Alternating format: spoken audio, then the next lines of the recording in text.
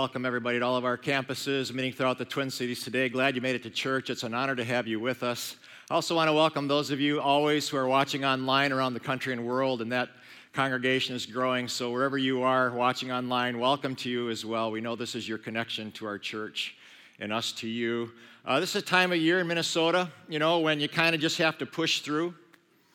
Get up, go to work or school, come home, eat the same old boring meals with the same old boring people. Nothing really to do much except go to the mall and watch HGTV. This is the time of year when you really have to fight the urge to go out and do something stupid, like go out and take out a big loan and buy a new RV. Don't do that. That'd be not bright. Author Max Lucado says it this way. He says, much of life is spent rowing. Day after day, just rowing, going to work, studying, paying bills, changing diapers. Lots of rowing. That's February in Minnesota, but then spring comes and it's turkey season. Oh, can't wait. Or gardening or biking, walking, whatever you like to do. Golf. Oh, man. And there's new life. We're in a series called The New You from Romans 6:8, and today we come to a section in the Bible that I absolutely love because these are some of the most honest words ever written by anybody. Paul writes it this way in the Bible in Romans. He says, I don't understand myself at all, for I want to do what's right, but I don't do it. Instead, I do the very things I hate. It seems to be a fact of life that when I want to do what's right, I inevitably do what's wrong. He says, when I'm honest about myself, I seem to be out of control. When I want to do good, I don't do it. Instead, I end up doing the things I hate. I seem to be out of control. And I just wonder today, where in your life do you seem to be out of control? What is it that you just can't stop doing no matter how hard you try? And every time it happens, you think, what's wrong with me? Why do I keep doing that? One of the areas that I've struggled with most of my life is controlling my words, saying things that are off-putting and hurtful to people. When I was at Penn State University years ago, 1990, there was a group of grad students and professors who got together to play basketball during the lunch hour. It was called the Lunch Bucket, and during those 3 years, I got to know most of the guys who played. There weren't any referees calling fouls or keeping score. All the infractions were called by us players. Amazingly, it worked fairly well, but there were a couple of guys in the lunch bucket who made it really, really tough. One guy's name was Tim. I'll never forget him, from the sociology department. He's a professor. Those sociologists, I'll tell you.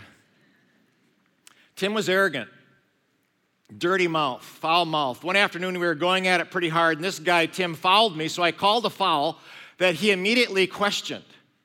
When I justified the call by showing him the marks on my arms, he said, you're full of sh. Now, as a pastor and a Christian, I never use swear words, so when he said I was full of it, I said, why don't you shut your face? To which he said, bleep you. To which I said, you stink. Because that's all I got as a pastor. Then he flipped me the bird. Pastors can't do that either, so I said, your mother stinks too. But it wasn't just at the lunch bucket that I lost control at times. I've said hurtful things to my wife. Regrettably, I've done that to my kids. Over the years, I've embarrassed myself in front of staff and board members. Countless times I've had to cycle back and apologize to somebody. In fact, I had to do that just this week at work. There was a season about 15 years ago when I had mismanaged my life. I was probably clinically exhausted, and that made me even more verbally dangerous. That's not an excuse. But my caustic comments got so bad that the church board actually stepped in and said, Bob, if you either get control of this or you're done. And I couldn't believe it. After I picked my jaw up off the table, I realized a few months later that they probably saved my career and, in some respect, the future of our church.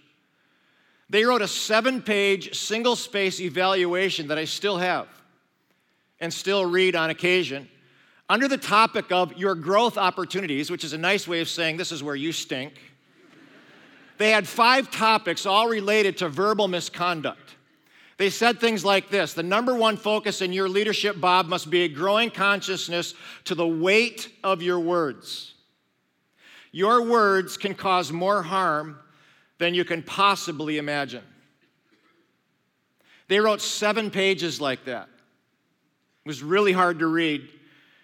But gang, it was through their wisdom and a year of counseling that I was able to gain better control of my mouth. And God has really been changing me in this area. But that's an area where I've often thought, what's wrong with me?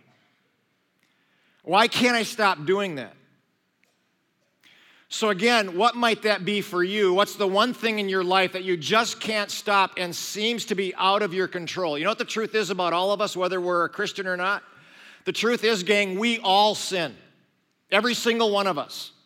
Believers, unbelievers, we say and do things that are sinful at times, and I think it's refreshing to hear a Bible writer like Paul admit the same thing. You know, he says, when we decide to follow Jesus Christ, this old life is gone, a new life is becoming to come, but it doesn't mean we never sin anymore. In fact, he says it this way in verse 20, if I do what I don't want to do, it's no longer I who do it, but it's sin living in me. He's a Christian. He wrote much of the New Testament, saved and forgiven, but he still fails. And the reason he still fails is because his sinful human nature did not go away the moment he trusted Jesus Christ. So he says it this way. He says, I find this law at work. It's like the law of gravity doesn't change. This law at work inside me. When I want to do good, evil is right there with me, waging war inside me. Over in Galatians, he says it this way, these two forces, good and evil, are constantly fighting each other, and your choices are never free from this conflict. So gang, if you're a Christian here today, there's a battle going on inside you between good and evil, and you are never totally free from that battle that's going on. It's actually, by the way, it's actually a sign that you are a believer. That's the good news. If there's a battle going on inside you between good and evil, that's a signal that God is at work in your life. If there's no battle, that's a danger sign for you. That's a signal that God may be missing from your life because as believers, there's this spiritual warfare going on inside. So today, what I want to do is show you 4 ways to win this battle. 4 ways to defeat whatever it is that controls your life and mine. At the end of chapter 7, Paul says there's this war going on inside.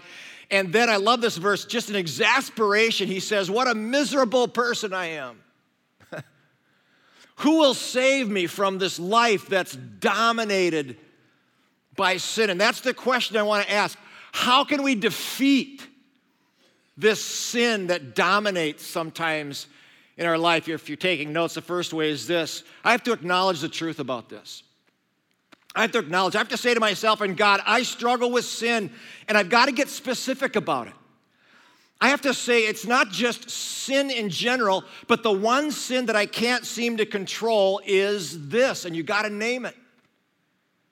Got to identify it. You got to say, God, I struggle with this particular sin. Please help me defeat it. Because if you don't acknowledge it and name it, you'll never address it. So I want to raise this question one more time. What is your signature sin? Where do you continually fail? For me, it's verbal misconduct, and I had to acknowledge to myself, God, and others, this is a problem that I hate. I can't seem to control it. A close cousin, by the way, to verbal misconduct is anger. And I had to acknowledge that sin as well. So what is it for you? What's your signature sin? You know, maybe for some of you, you lose control at your kids' sporting events, and it's just embarrassing. Or you lose control at parties and embarrass yourself. Or you're married, but you fantasize about being with somebody else. Or it's an addiction to gambling or internet porn, and you tell yourself, never again, but it keeps happening. Or maybe it's over drinking, overeating, overspending, or just lying, just being deceitful. Maybe it's hatred of somebody who hurt you, and you've tried, but you can't seem to let it go. Have you? Will you be honest about it and ask God to help you defeat this problem? I just finished reading the Magnolia Story by Chip and Joanna Gaines. hosts of HGTV hit TV program Fixer Upper, and their Magnolia brand has just mushroomed across our nation. But just 4 years ago, they were a normal couple from Waco, Texas, just trying to make ends meet. Living in a little dinky rented house, no money, lots of debt, until a TV crew got wind of their work and they showed up for 5 days and followed them around. What some people don't know is that Chip and Jo are Christians.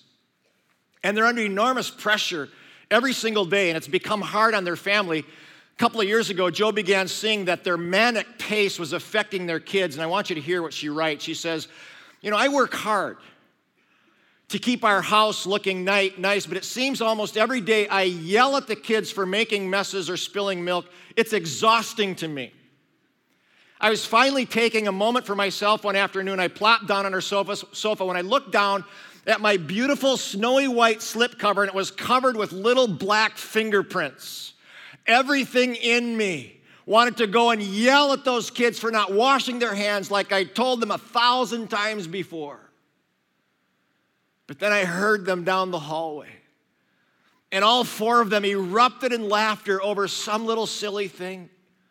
Their giggles were so full of joy, it pierced my heart. I looked back down on the sofa and thought, someday I might actually miss those little fingerprints. She says, right then and there, I knew I had to make a choice. So what if my house wasn't perfect? My crazy obsession, she says, for perfection was causing me to be an angry parent. Can you relate to this, parents? Not anymore, she says. That day changed me. It really did. I thought, what am I going for in life? Do I want this perfectly manicured house, or do I want a happy family? I felt as if 100 pounds got lifted off my shoulder that afternoon. I sat on that sofa and I thought, holy cow, I can breathe again. How about it, gang? Joanna's signature sin was perfectionism that caused her to lash out at her kids in anger. But the day she acknowledged her sin was the day she began to breathe again. I'm telling you, to overcome sin, you've got to acknowledge the truth. But here's what a lot of people do. They either deny that there's a problem or they delay. Some people just deny it. Everybody else can see their problem. Everybody else knows they have a problem with anger or addiction or foul mouth language. But if you're in denial, here's what you say a lot. It's no big deal. It's not that bad. I'm telling you, folks, you can no big deal yourself right out of a job. You can no big deal yourself right out of a marriage. For years, people told me my words were hurtful, but I didn't buy it. I was in denial. It almost cost me. Some people delay. They say, you're right. I probably need to do something about my credit card debt. Probably need to do something about my stress load or partying, but now's not a good time. Here's what I've learned about people who say not now. It usually turns into not ever. That's what happens. These people who delay really aren't serious about changing anything. So, gang, the first step to defeating your signature sin is you have got to acknowledge that this sin is a problem in your life. Second way is this. You got to refuse to blame. Refuse to blame other people for your problems. I noticed in chapter 7 in Romans, Paul's teaching through here, and he uses one single pronoun. It's the pronoun I. And he uses it 27 times in 10 little verses. For example, look what he says. I am unspiritual. I don't understand what I do. I know that nothing good lives within me. I desire to do good, but I can't carry it out. What a wretched man I am. He had all sorts of people and circumstances he could have blamed for his issues. Could have blamed his parents, his upbringing, his teachers, even God himself. But he knows that ultimately the sins he struggles with are his sins. And if he blames everybody else, he's never going to get over the issues in his life. I got an email recently from a young man who sent it from a military base in Florida. He was getting ready to deploy to Iraq. And he's been watching us online, and I want you to see what he says in his email. He says, Bob, I've never been religious ever. I never had a role model that I could look up to, certainly not my father. All my male influences growing up were immoral, addicts, or alcoholics. Consequently, my formative years were filled with horrible choices. I made horrible decisions my entire life. But what I've learned from you and your church is that my past bad choices or the bad choices of others who hurt me are not permanent. They do not define the man I am now or the man I want to be. Even though I didn't have the best role models growing up, I now know what not to do. He says, I've learned, and I love this, that my daughters can have a father that can break the chain of alcohol and drug abuse that plagues our family's last name. I've learned that even though others treated me badly, there's always going to be a Father in heaven who loves me and will lead me forward from now on. And finally, he says, I hope someday we can meet and tell you in person how God has changed me. Please pray for my wife and my daughters in my absence overseas. Gang, I love that. This young man has lots of people he could blame for why his life has been tough, but he knows something, that if he keeps blaming other people for his problems, he will not become the husband, dad, and man that he could become. And gang, I know this. I know. I get emails every single week. Some of you were treated really, really badly. I read it every week. The heartbreaking stories. And I know a lot of it wasn't your fault. Somebody maybe left you or stole from you or cheated on you or lied about you or betrayed you, and it wasn't your fault. But, and this is hard to hear, if you stay in the blaming mode, you will stay stuck in life. It was their fault. They should be punished. But don't let what they did to you define the rest of your life. Don't let that person steal one more day of your life, because blaming them will keep you stuck. Blaming them will prevent you from taking charge of your life.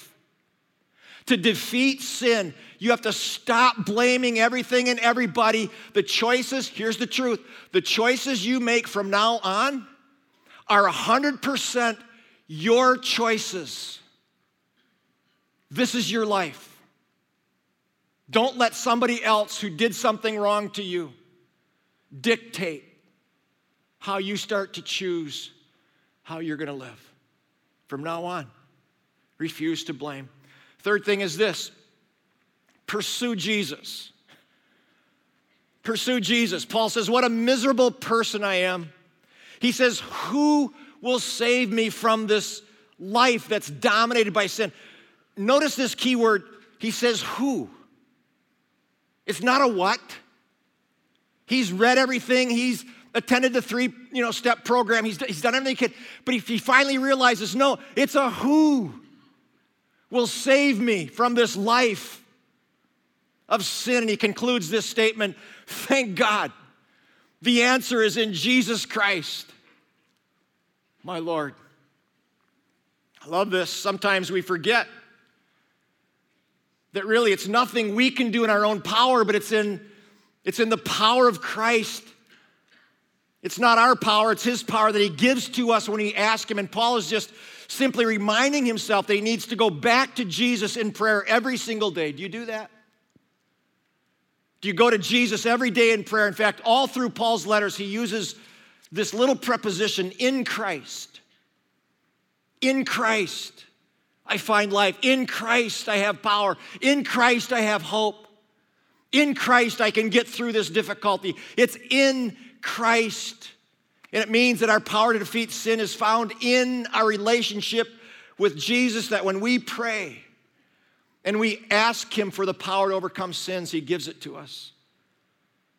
Because ultimately it's a who. It's not a what. In his great book, The Power of the Other, highly recommend it to everybody here, Henry Cloud tells about a dad who asked Henry if he should interview every kid who wanted to date his teenage daughter. And Henry Cloud said to this dad, absolutely, I would interview every kid who wants to date my daughter, even if I'm out of town. The guy said, well, how can you do that if you're out of town? How can you interview people when you're out of town? Henry said, by having the kind of relationship with my daughter that my values and my voice will be inside her head. So even if I'm not there, she will automatically hear my voice.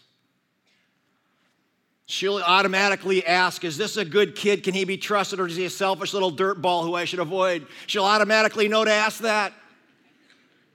Cloud said, I want my daughter to make decisions based on the values of a father who loves her and wants the best for her. So whether I'm home or not, she'll automatically know how to make the decision. And if I do happen to be in town, I will be on my front porch, in my rocking chair, with my overalls and shotgun to meet the kid. I will.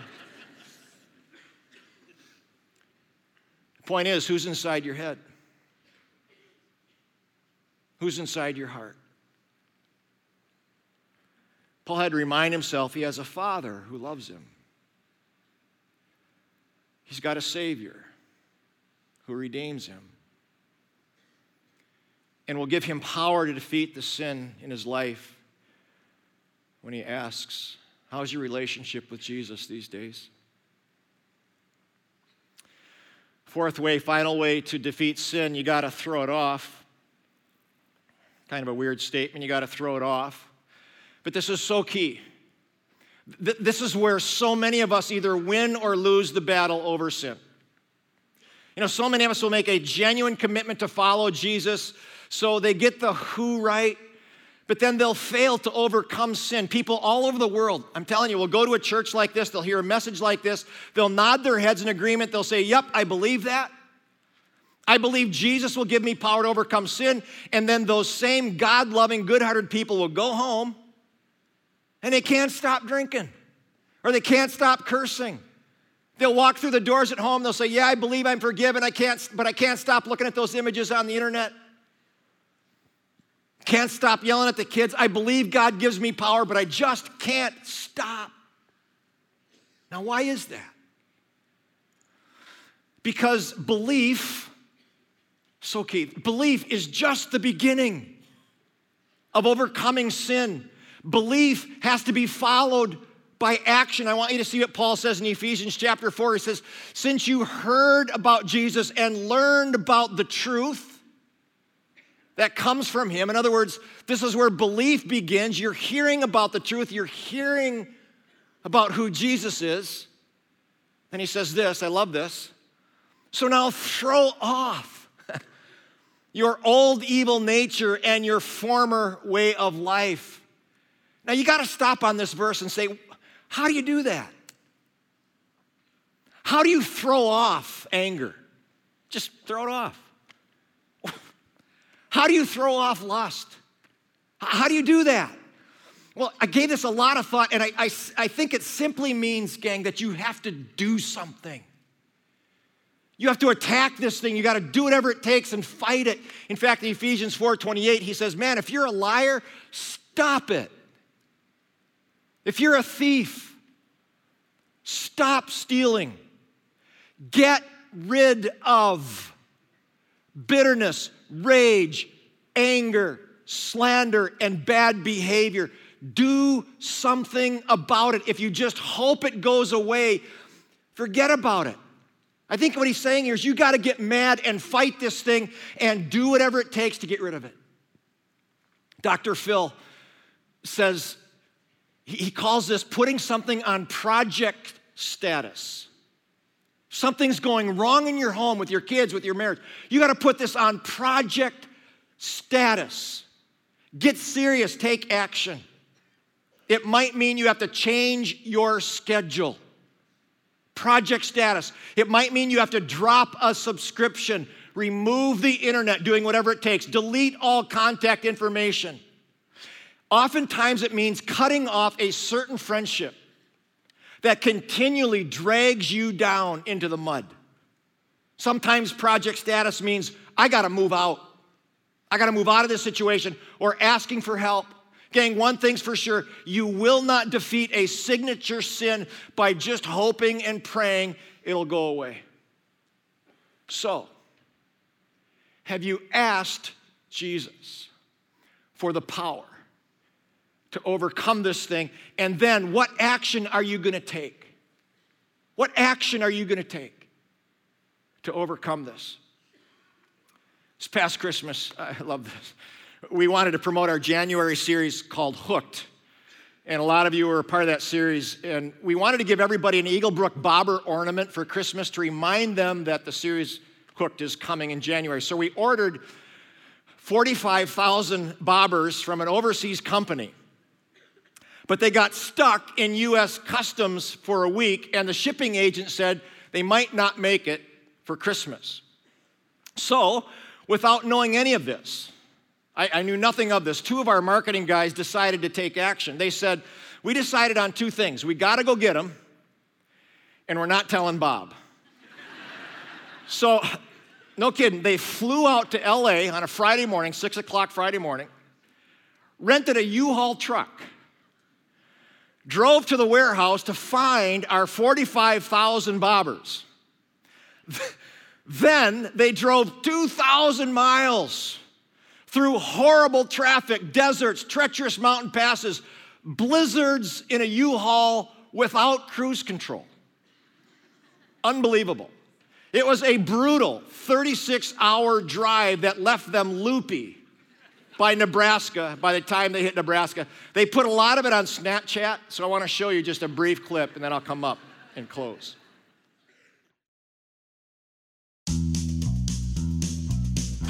The Eagle has landed. LA, baby.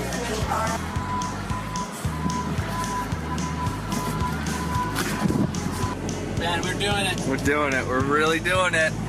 Yeah. Beautiful. Beautiful. All right, guys, we're just getting into the City of Lights here in old Las Vegas. This is life on the open road.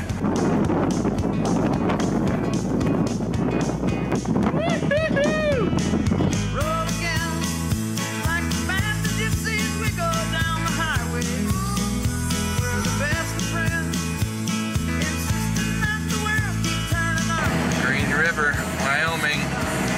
Yep. Well, I gotta say at this point, it sucks. We're in Cheyenne. We should be in Omaha. I mean, we knew it'd be hard, but we didn't think it was gonna be this hard. Survival on the road, it's not for the faint of heart.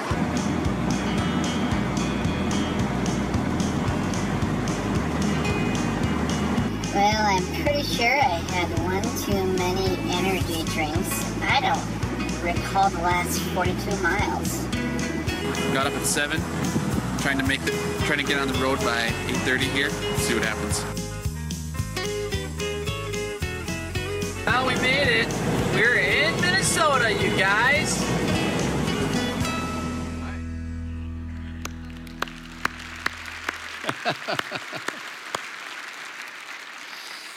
And that's how you all got a bobber for Christmas. Because two guys took action. Obviously, this wasn't a sin problem, but they had to solve a problem and they get something done. So they put it on project status. They kissed their families goodbye, drove cross country to get it done. They acknowledged the problem. They refused to blame somebody else, and there was a lot of people to blame. They prayed like crazy, and they attacked the problem, and that's just for bobbers. Can you imagine? Can you imagine what would happen if we all acknowledged our sin and just refused to blame? And there's a lot of people to blame. But if we refuse to blame, take ownership, ask Jesus to help us, and then do something. Take action. You know, I think what happened, sin would get defeated. And you could bury the old life. And you could start living a better life for your sake, your kids' sake, your friendships. I want that for every person here. I want it for me. And I know that I've got to keep being honest about my sin. Keep asking for help. And keep doing whatever it takes. And that's my prayer for everybody here at church, everybody listening online. I love you people. I love that we get to do this together. Hey, next week is going to be a phenomenal week. The verse is Romans 1:8. There is now no condemnation for those of us who are in Christ. It's going to be a fantastic week. So we'll invite you back at all campuses. Let's stand for closing prayer.